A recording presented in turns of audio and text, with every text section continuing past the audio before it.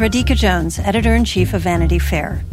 If you enjoy binge-watching the best TV shows and love hearing from the actors and showrunners who make them happen, then subscribe to Vanity Fair. Our Hollywood reporters take you behind the scenes of the year's most anticipated projects, the industry's biggest moves, and the hardest-fought awards races. From The Crown to The Real Housewives, we've got the inside scoop. As a special thank you to our still-watching audience, we're offering 15% off a yearly digital subscription to Vanity Fair. Visit vanityfair.com today and use promo code POD15. That's vanityfair.com, promo code POD15 for 15% off a yearly digital subscription to everything you want.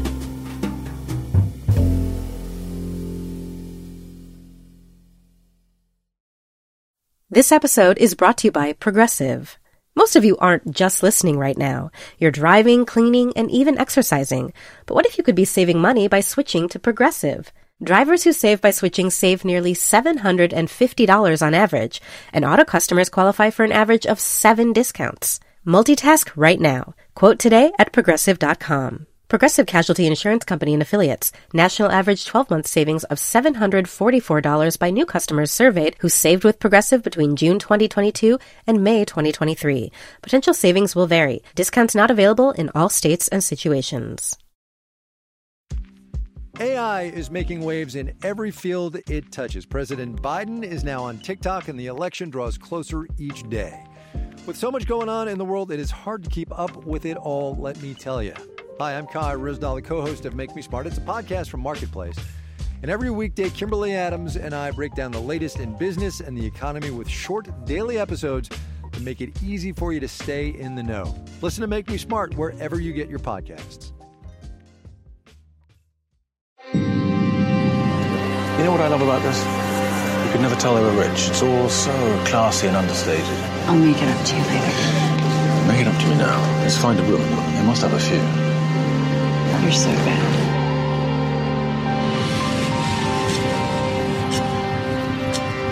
It is what rich, entitled people do when threatened. They conceal the ugly truths to protect themselves. The community is in shock tonight over the gruesome discovery of a 4th-grade mother found bludgeoned to death. Hello and welcome back to episode 2 of Still Watching The Undoing. I'm Vanity Fair senior writer Joanna Robinson. And I'm Vanity Fair chief critic Richard Lawson. If you were just joining us, what we do every week on this podcast, we break down the latest episode of some show that we are watching sort of obsessively. We are just now wrapping up the end of We Are Who We Are, so you will have the last episode of that dropping in your feeds on Monday, but it is Sunday night. It is Undoing night. We are in episode 2 of The Undoing, so that is what we will be discussing right here, right now. Richard, welcome. Arrivederci to Italia. Welcome to New York. To in the words, hellish, haunted New York. Yeah. Yeah, it's funny. It's funny how the filming style in this episode is different in a way, because it's our lead kind of descending into paranoia and suspicion and everything. And so last week I was like, oh, it's so nice it's a grim story, but it's so nice to be in the Upper East Side. And this week I didn't feel that way. So this episode 2, episode 1, the premiere was called The Undoing. This is called The Missing. The titular missing is, of course, Hugh Grant's character, Jonathan, Dr. Jonathan. We got, you can always email us if you're interested in engaging in this show. You can always email us, stillwatchingpod@gmail.com. The bulk of the emails we got this week were about the end of the other show we're covering. So actually didn't get much on The Undoing yet, but we did get one person emailing us to let us know that they definitely thought that Dr. Jonathan Fraser, as played by Hugh Grant, would have an electric toothbrush and not an analog toothbrush. So stay nice stay that your sharp. Dentist listens to the podcast, Joanna. Well, listen, he likes to stay informed on what's happening on HBO. So devotion. But yeah, if you have any other thoughts on The Undoing, we would love to hear them. Stillwatchingpod@gmail.com. So our guest this week on the podcast is Lily Rabe, who plays Grace's seemingly one loyal friend. In the show, folks might know her best from her work on American Horror Story. She's also in this fantastic film from a few years ago called Miss Stevens. I really recommend it if you haven't seen it. So so stick around for our chat with the great Lily Rabe. But first, Rich and I want to talk about this episode 2 of The Undoing. We've got a media explosion in this episode. Richard, how do you feel about the way that the media is depicted in stories like this, the vulturistic media? Well, I mean, I have to say, like, I think in a lot of movies and TV shows, usually a crime story, but not always, where there's some kind of scandal that the show is trying to tell you is really a big deal. And like everyone's, you went viral, you're on the blogs, you're on the news. A lot of times I'm like, that wouldn't be on the news. Like, who cares? But in this case, yes. Beautiful woman who is horribly murdered and their kid goes to this fancy school. I think it would be a big deal. So that didn't, what normally strikes me as kind of like overdoing it actually didn't in this case. I do wonder how many reporters these days are like leaning against crowd control barriers, waving microphones, like begging for a quote. Yeah. Like, I'm sure that happens, but I've never seen it with my own eyes because I don't have to like stick a microphone at a movie and be like, are you good? Are you good? Like I can just do that from the comfort of my own home. Oh, I wish you would though, Richard. Yeah. Mank. Yeah. Cats. What's your comment? Yeah. Well, I did do that for cats. Actually. Oh, okay. Yeah. Shaking a, kitty litter. So I think it was credible that this news story blew up. And I also think it's credible the way that the information about Grace's family started to seep into the school's, gossip mill. That I think that these, as we saw in the first episode, these people love to talk about each other and, kind of get the dirt on things. I mean, who doesn't really? But so I felt like the undoing of this episode of Grace's once relatively comfortable life felt really importantly. It felt like proportional. It was like, yep, I think this is proceeding as it might to some extent in real life. So let's talk about.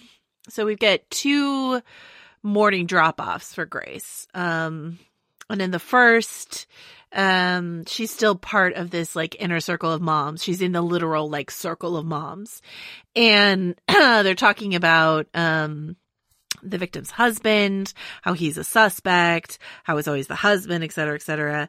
And then when she comes back another morning, she's now on the outside because her husband's a suspect. And, the principal basically says, like, I don't think you should come in here anymore, stuff like that. Janelle Maloney's giving her the cold shoulder. Never want a Maloney cold shoulder. Like, that's the last thing you want. And the only lifeline she's being offered is by Lily Rabe's character. So I like that juxtaposition of, like, it wasn't even from last episode to this episode. It's like morning to morning, you're in, then you're out. And in this world, you can be out so quickly, right? Yeah. I mean, and I think that Heidi Klum walking into frame saying that exactly, I think was really helped drive that home. So Grace is out, but her friend Sylvia, is played by Lily Rabe, is like, psst, come with me. I'm still your friend. Let's go to a diner so I can tell you terrible information about your husband. So we find out that in this episode that, not only is it, was Jonathan having, an affair with this woman, not only is he missing, not only is, he left his cell phone behind suspiciously, but he's been fired from his job, for 3 months now. 3 months past. And that Sylvia knew about it because she was, working as a lawyer for him in some capacity. how do you feel about this betrayal, this undoing of the Hugh Grant, the charming, affable pediatric oncologist persona, Richard? Well, here's another way that this episode in some ways felt credible, was that like you think, okay, so he's this like renowned pediatric oncologist at this big hospital, and they're going to fundraisers, and they're talking about maybe auctioning off his services or whatever, like, and it's like no one would know that he wasn't working, but a big hospital like that, with a prominent doctor having this fall from grace because of something, in this B2 era of like that, they would want to keep that so quiet. So I really do believe that, like, with, a lawyer knew and a couple other people knew, but otherwise, like, it was omerta. That felt right to me. But I love the way that Grace finds out this information in this very like intense interrogation scene. Because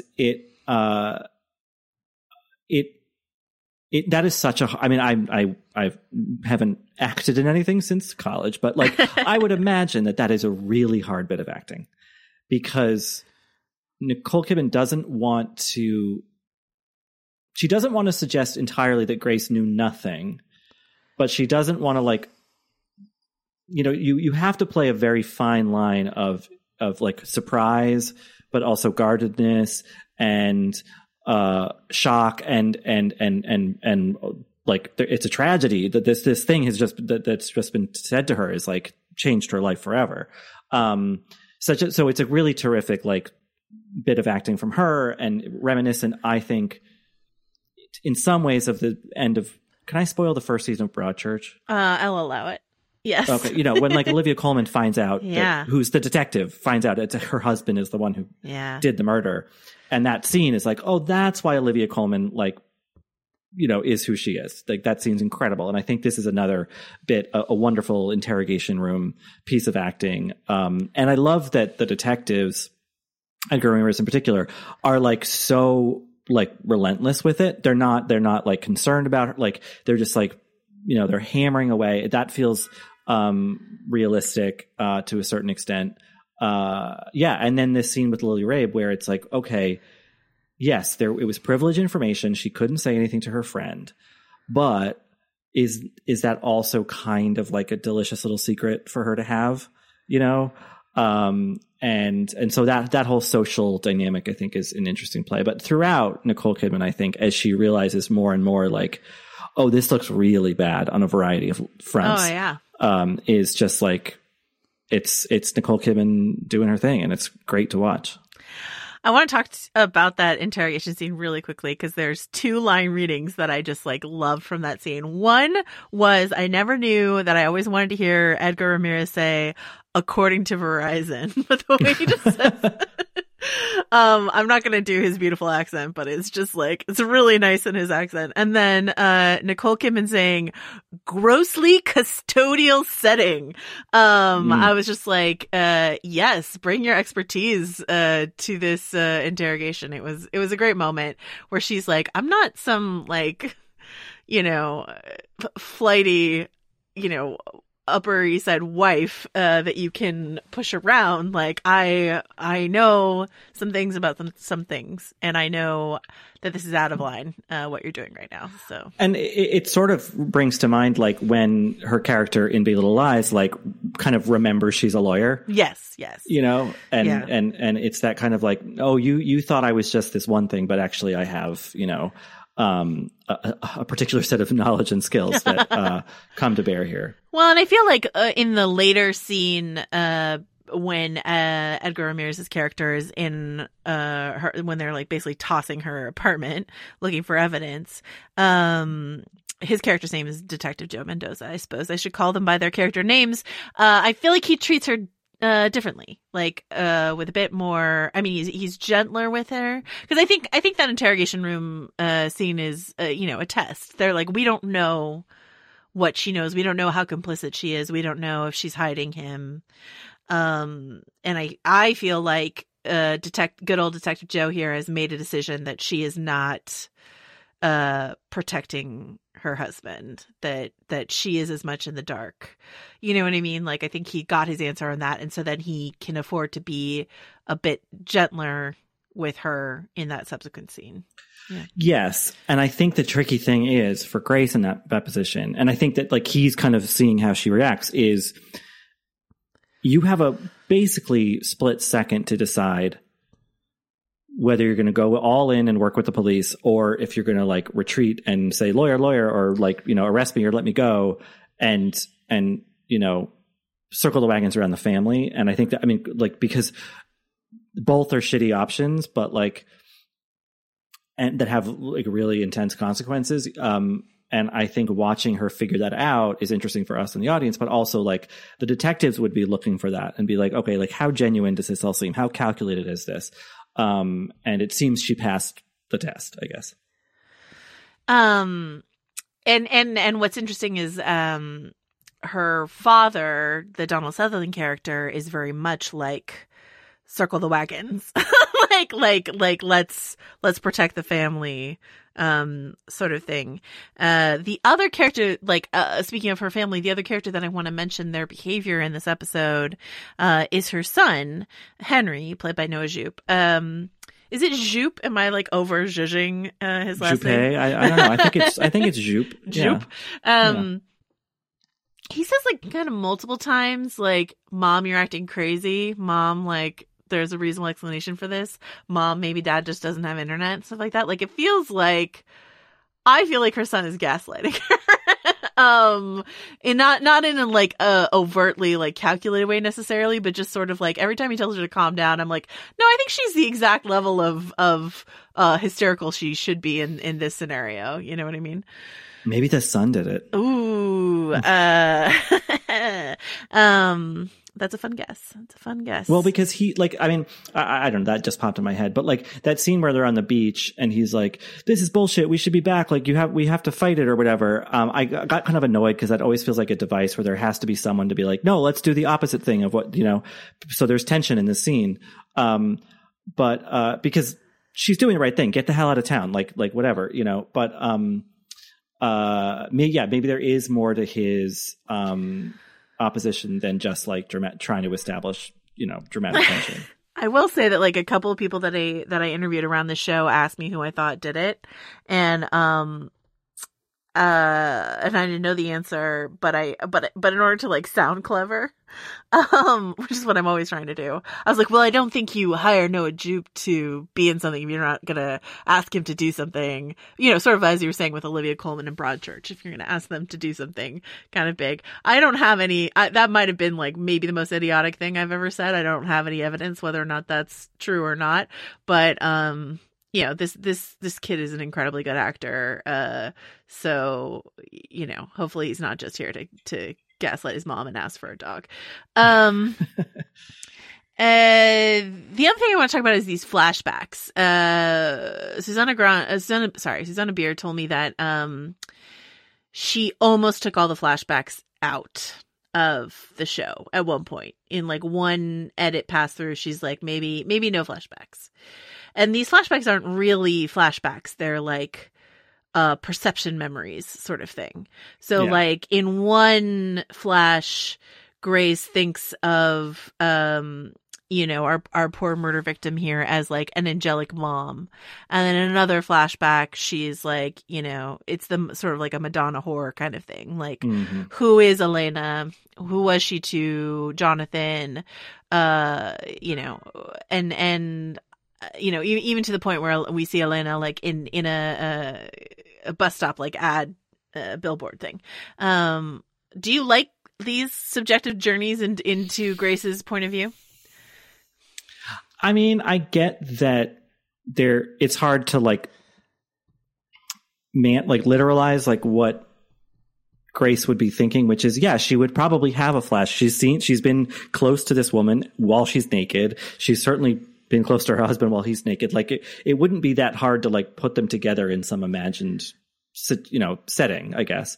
And I think that she would be doing that. So I don't, and then when she has like the vision of her being killed, you know, like that doesn't seem, like too much of a device for me. What I didn't love is like her walking near Central Park and like seeing her face in the advertisement. You know, I don't like those things where people are like, oh, like they think they like see the dead person standing across the room or whatever, and then they freak out. It's like, I don't like, unless you're having like a really bad psychotic episode, like does that actually happen? You know, Sure. I know that they're trying to show paranoia and whatever, but I think sometimes there are less cliched ways to do that. But I think that the flashes to what Grace imagined that tryst would look like, that to me works, because who wouldn't be imagining that in that situation? Right. And I think it's also interesting. I mean, it also keeps Elena alive, I think, for us to have her, you know, like to have Matilda and De Angelis like be in these episodes, even as memories, I think is important to like keep her alive. Otherwise, you know, we only have that one first episode with her. And then I on the one hand, I kind of agree with you, but on the other hand, it is interesting how that trope is then sort of flipped on his head, because like Grace keeps thinking she sees Jonathan at the lake house, and then you're like, oh he's actually there. He was skulking on the rocks, lurking behind rocks and like peeking behind windows and stuff like that. So yeah, and like, so what like I was worried when I was first watching these episodes, I was worried that Hugh Grant was going to disappear for a long time. And I was bummed only because like I like having Hugh Grant's sort of charisma and performance in this show, and I didn't want him to just like vanish for several episodes. So, you know, what do you think of the fact that he's gone and then he's back by the end of this episode? Well, that scene is well done. It's also fascinating because when have we seen Hugh Grant act in that way? Like frantic, teary, like, you know, I didn't kill someone, you know, like Hugh Grant has had such an interesting career. You know, he's this Oxford guy who, was so good looking and posh and like could act, and then sort of fell into it because it was something to do. And I think he like for most of his career, like never really liked it, and always would say in interviews, I hate acting. I want to retire, whatever.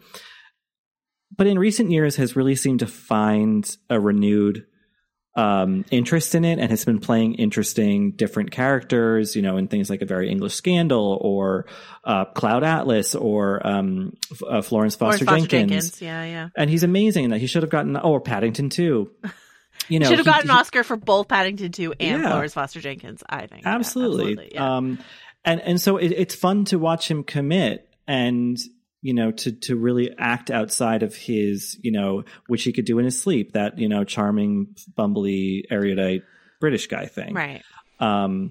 So, and I think that like, because it's such a shock to see Hugh Grant like that in the audience, it communicates what a shock it is for Grace to see her husband like that, because like she says in the interrogation scene, he's a warm person, you know, but here he is like frantic and teary and, you know, talking about this crazy psycho woman who's stalking his family. You know, it's just like, it's such a, what if there was a mask, it is fully off. And, well, certainly he'd been wearing one for at least a few months if this was all happening and he didn't say anything about it. Right. Right. So yeah, I think I like the shock of that scene, and then the episode ends. Like, I think that's a nice, abrupt kind of like, it sort of jolts you forward and you're like, kind of bouncing back and forth while the credits roll, and you're like, I need to watch the next one. Yeah, the other line reading I really like in this episode is him saying encroachment, which is a great Hugh Grantish way of talking about this woman, sort of insinuating her, according to him, into their lives. And it like the flashbacks or the flashes that Grace has does help illuminate this thing that happens in episode 1, where you very rightly were like, we see him at the hospital with his patient before he like slips into bed with her, but it's like now we understand that that's really just like Grace's memory of him as a cardiac, you know, a pediatric or fantasy of him in a way, right? You know, exactly. Like doing his caring, but like charming, and my husband's, you know, off doing this right now, sort of thing. Yeah. You know, and for, you know, I would have to imagine that, you know, we have 4 more episodes, that the mystery is going to get you know, there's going to be more to it.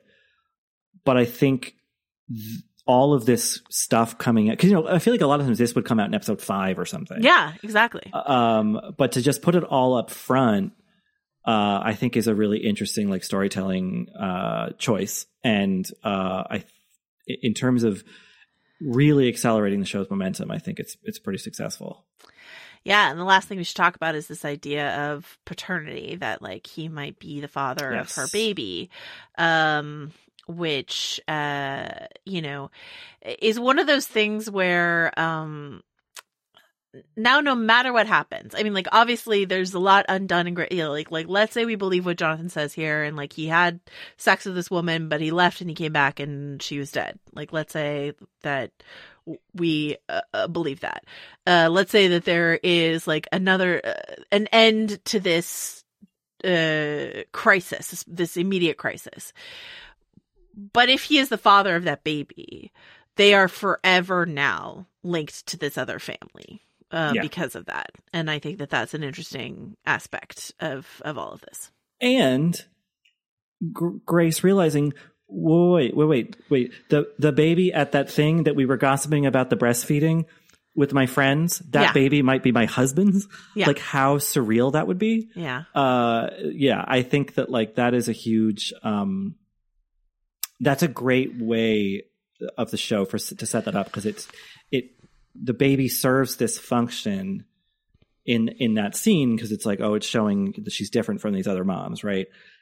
And then you kind of forget about the baby, because then it's focusing on the son who goes to school, right, at Reardon, and that's the son who finds her body and all that stuff, and who was sick and all that stuff. Yeah, and then when the detective is like the baby, you're like, oh my god, right? Like that's the same woman and the same family, and yeah, it's a nice shock. I think you have to constantly re-examine Elena's behavior in that first episode of like what she wants from Grace, right? Like, so Jonathan's interpretation is that she's like obsessed with Grace. She joins the gym, that she's like doing a kind of like Fatal Attraction kind of single white female kind of creepy thing where she joins the gym, stuff like that. But like, let's think about this idea, like she's breastfeeding. We could have our various interpretations of the breastfeeding scene last week, but this week we have to think about it in terms of like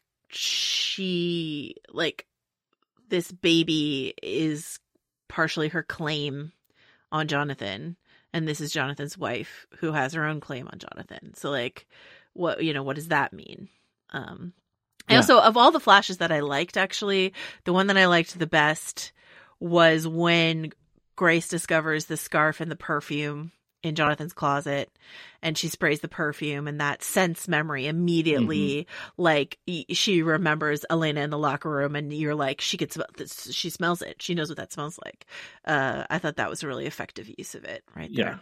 Yeah. Also, it's only somewhat related, but like when Jonathan's talking about he's telling her everything, and he's like, and I went, and he's like, and we, I went to her and we argued, and then we had sex, and you're just like, oh my God, man. Like, but like, is that him covering bases? Like to be like, well, they're going to find, DNA. This evidence. Yeah. I don't know. Yeah. But yeah, Hugh Grant being like, we had sex. It's pretty great. Yeah. All right. Before we go to our conversation with Nicole Kidman, is there anything else you want to talk about in this episode, Richard? I love her green coat. Yes. I think it also is interesting. It's interesting how much the hair really is bringing me back to like 90s Nicole, and like it makes you look at her different or something. I don't know. It's a subtle thing, or maybe not that subtle. I don't know. But I think her whole aesthetic in the show is stirring up like a sort of older affection for Nicole Kidman that like makes you worry for her that much more. Yes, I love that. What's your like iconic early Nicole performance? I mean, probably Far and Away, I would guess. Me too.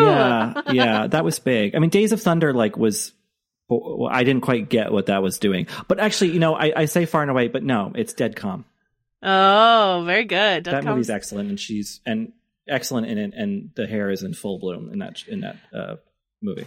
For some reason, Far and Away was always on the like HBO free preview weekends when I was growing up. Yeah, sure. And so like my sister and I watched it a lot. We quote that movie a lot. So yeah, you're a carker, Shannon. What a carker you are. Tom Cruise's excellent Irish accent. All right. And on that note, let us go to our interview with Lily Rabe. I want to mention a couple things first.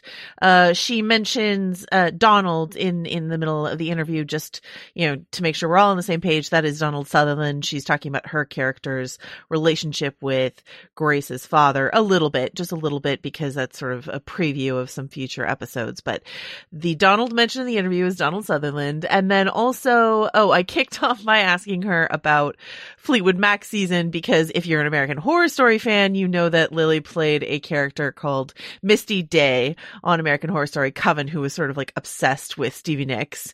So much so that the show manifested Stevie Nicks herself on the show. So, the rise of Fleetwood Mac on TikTok and other medium, I felt like Lily deserved a little slice of that pie. So that's where we start, and you'll see where we end. So let's go to our interview with Lily Rabe. Hey, I'm Brian Stelter, host of Inside the Hive from Vanity Fair. This week, with the help of Dan Adler and Olivia Nuzzi, we're going inside the media circus swirling around Donald Trump's criminal trial. People want coverage of Donald Trump. There are sort of shades of 2015, 2016. I found it to be a total break from the reaction to a lot of Trump coverage in the last 2 years. Join me, Brian Stelter, on Inside the Hive from Vanity Fair. Listen wherever you get podcasts. Apple Card is the perfect cashback rewards credit card. You can earn up to 3% daily cash on every purchase every day. That's 3% on your favorite products at Apple, 2% on all other Apple Card with Apple Pay purchases, and 1% on anything you buy with your titanium Apple Card or virtual card number. Visit apple.co/card calculator to see how much you can earn. Apple Card issued by Goldman Sachs Bank USA, Salt Lake City branch. Subject to credit approval. Terms apply.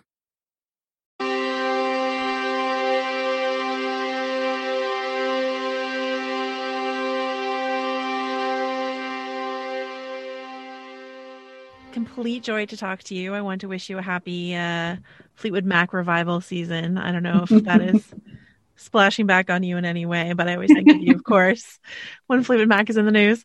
Always. I wanted to actually start by asking you about, I was talking to Edgar a little bit about the difference in his experience working on the assassination of Gianni Versace on a Ryan Murphy show versus something like this. And I'm curious for you, since you've done so much work in the Ryan Murphy verse, like what the differences are on this project. I think one of the most profound differences would be that much of working on Horror Story is like doing a kind of trust fall. There is in the most wonderful way, but very often going in, you don't know where things will end up. You don't know where the journey that your character is going on will end up. So that's something I love about doing that show, and it's very specific to my experience of doing that show. And it's great to do a trust fall when you know that the person's arms you're falling into is Ryan Murphy. I wouldn't want to do it with just anyone or very many people, but and then with The Undoing, it really felt more like shooting a film because we had Susanna directed all the episodes. We were shooting in such a way where we were block shooting a lot of it, where we were the cross-boarding of the episodes, so that it felt like shooting the beginning, middle, and end of a film. And so really such a different experience in that way, just the format and what that experience is day to day in terms of calibrating the arc of your character. And you're using a different skill set, and the experience is very different, but I wouldn't choose one over the other. I think the most important thing is that, at the helm is someone like Susanna Bier, someone like Ryan Murphy, and then I'm on board. The more I hear about Susanna's process, the more fascinated I am by it. Like whether it's, room for table reads, the extensive amount of coverage she shoots, or one of the most fascinating elements I learned today is about this sort of slow warm up to kind of calling action on a scene. I don't know if you had this experience where she allows you to sort of move through the space before the action really starts going. Of all the things that she does that might be a little different from the status quo in terms of her approach, what was most useful to you in your process? Wonderful question. Something I would say about Susanna, when she first called me after I'd read the first 2 episodes, and she sort of was calling me to tell me why I should do it. And we had met, I had done a reading for her of a film that didn't get made, but I am such a fan of hers, and I was so eager to work with her. But something she said to me on the phone was that she felt, she wasn't even close to being sort of finished with who Sylvia was going to be, and that she really wanted to be in process with me. And she had all of these ideas and plans for the character that she wanted to figure out along the way. And the thing is, I have heard people have said things like that to me in the past, and very rarely is it true. Right. And she exceeded expectations. It was a constant process of exploration and curiosity, and sort of leaving no stone unturned in terms of making sure that we were doing right by the character and doing right by the story. And really, over the course of shooting, Sylvia became something much more than was on the page when I first read it. It was just exactly what Susanna said. But I think, just because someone says something doesn't mean it will be true. But with her, it is true. And right. It's even better than that.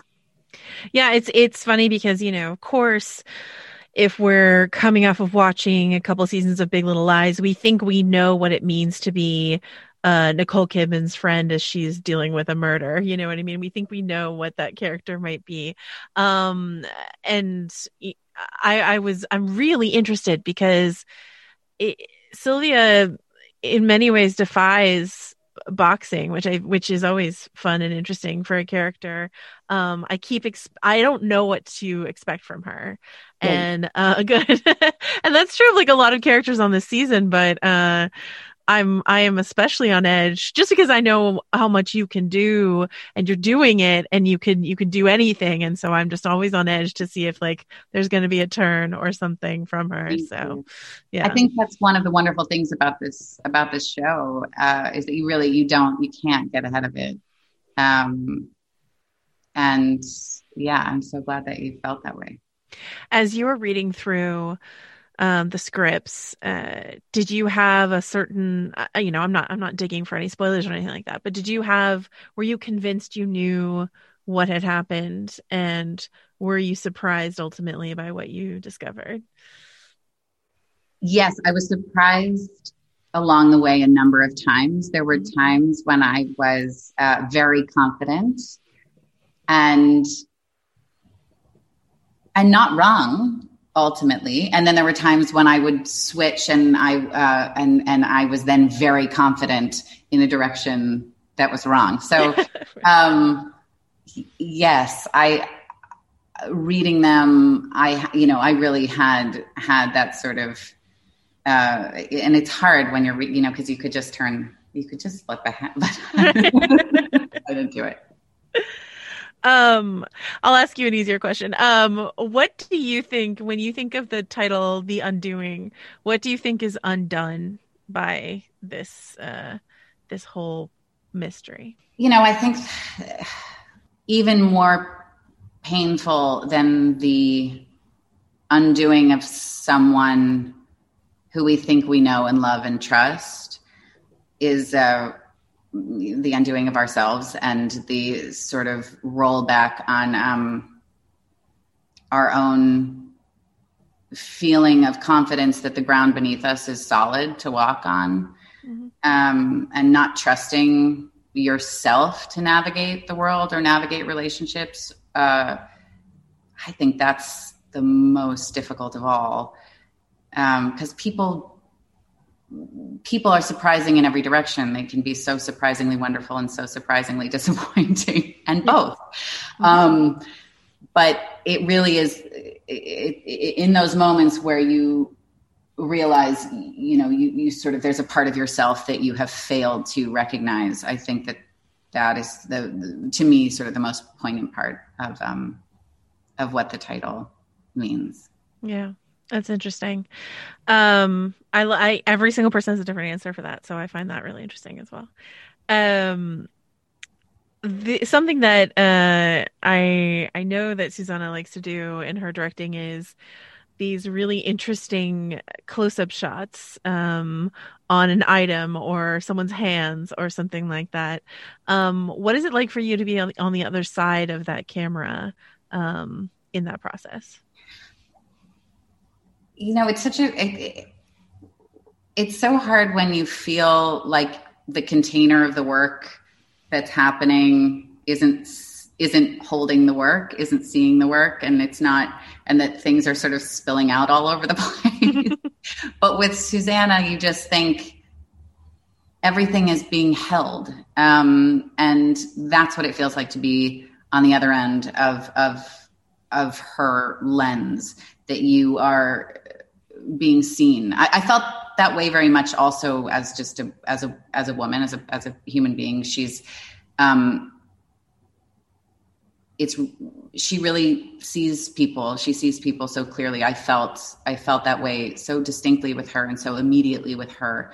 But as an actor, you just feel like the scene is being taken care of. And so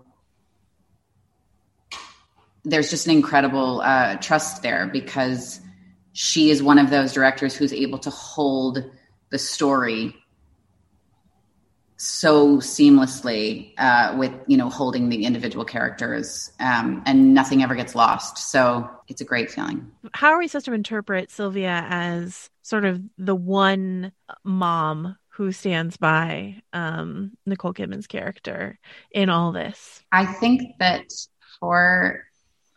I think Sylvia is so adept at moving through this social circle. Mm-hmm. She's like a great athlete who's grown up playing the sport. Mm-hmm.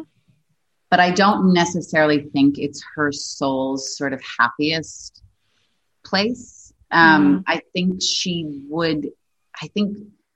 her truest self sort of lives on the edges, even though the way she functions is right in the middle. And I think that that's a likeness that she has with Grace's character, that they're both outside of it in a way.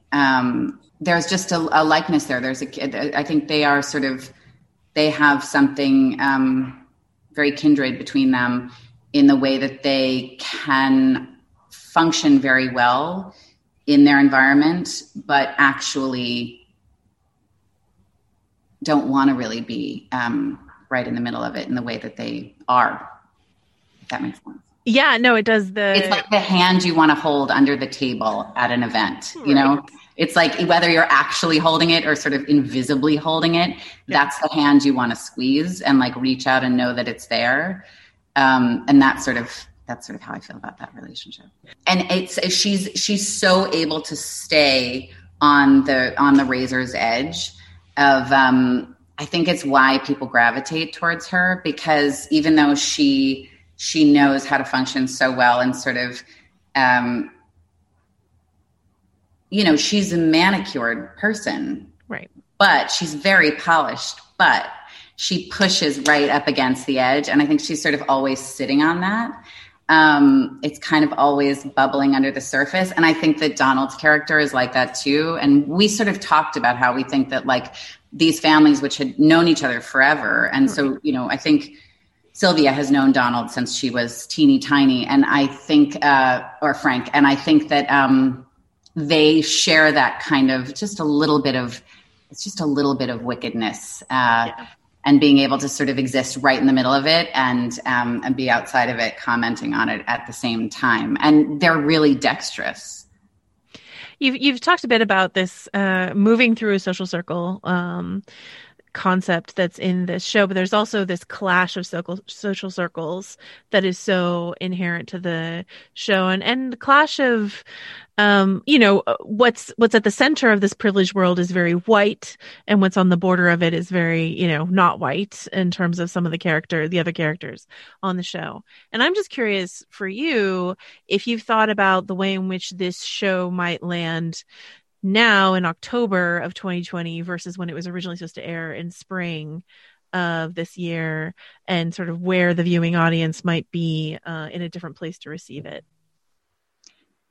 I think any show that holds up a mirror right now and asks its audience to ask questions of itself, and to sort of be in a constant,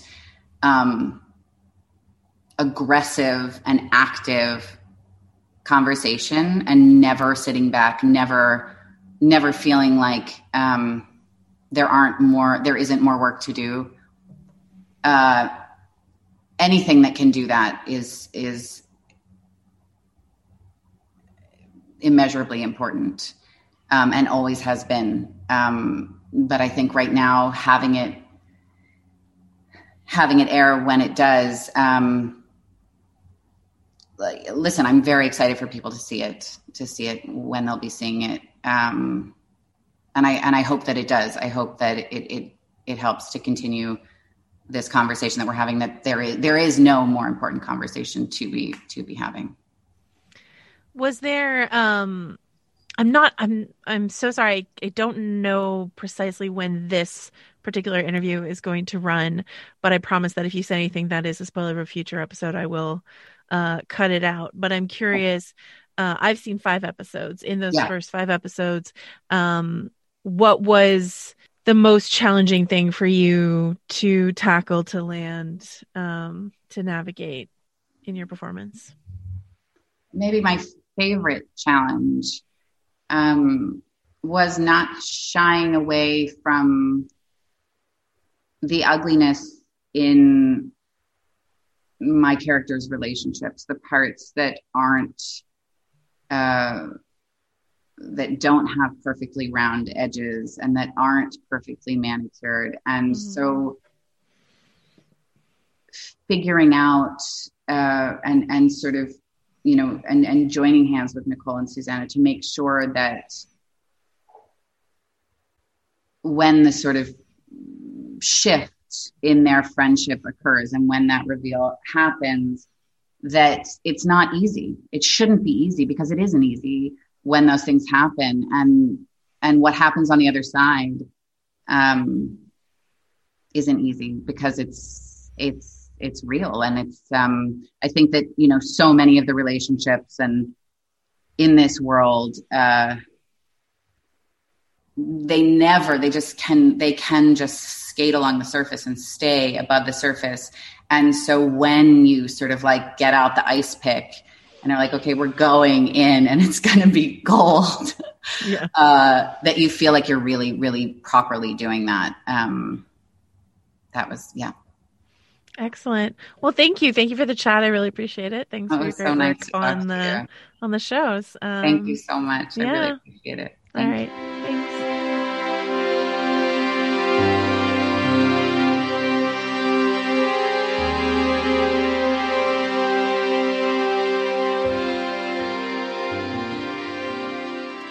Well, that brings us to the end of this episode 2 of The Undoing. Richard, until we're back, we return from the lake house back to the intrigue of New York. Where can folks find you?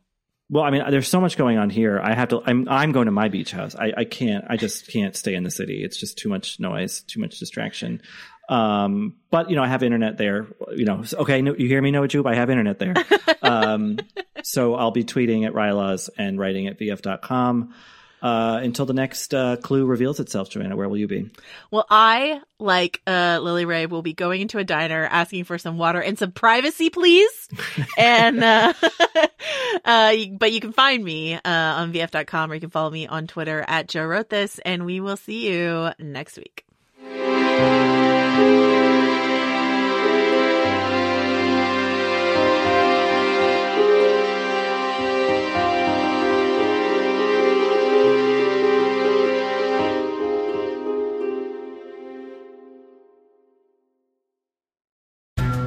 And if you are watching this video, either I'm dead or I'm in a very, very, very bad situation. She said, oh my God, I can hear gunshots. I can hear men outside. Where are they? What have they done to them? Are they dead? Are they not dead? There is one suspect, her father, the Sheikh. It's Madeline Barron from In the Dark. We've teamed up with our new colleague Heidi Blake at The New Yorker to try to answer a question about one of the richest men in the world, the ruler of Dubai. Why do the women in Sheikh Mohammed's family keep trying to run away? There's 5 policemen outside and 2 policewomen inside the house. So basically I'm a hostage. And he reminded me that Sheikh Mohammed can get me anywhere. Because you're a rich and powerful person, you can effectively break any law you want in our country and get away with it. The Runaway Princesses is available now. Follow In the Dark wherever you get your podcasts.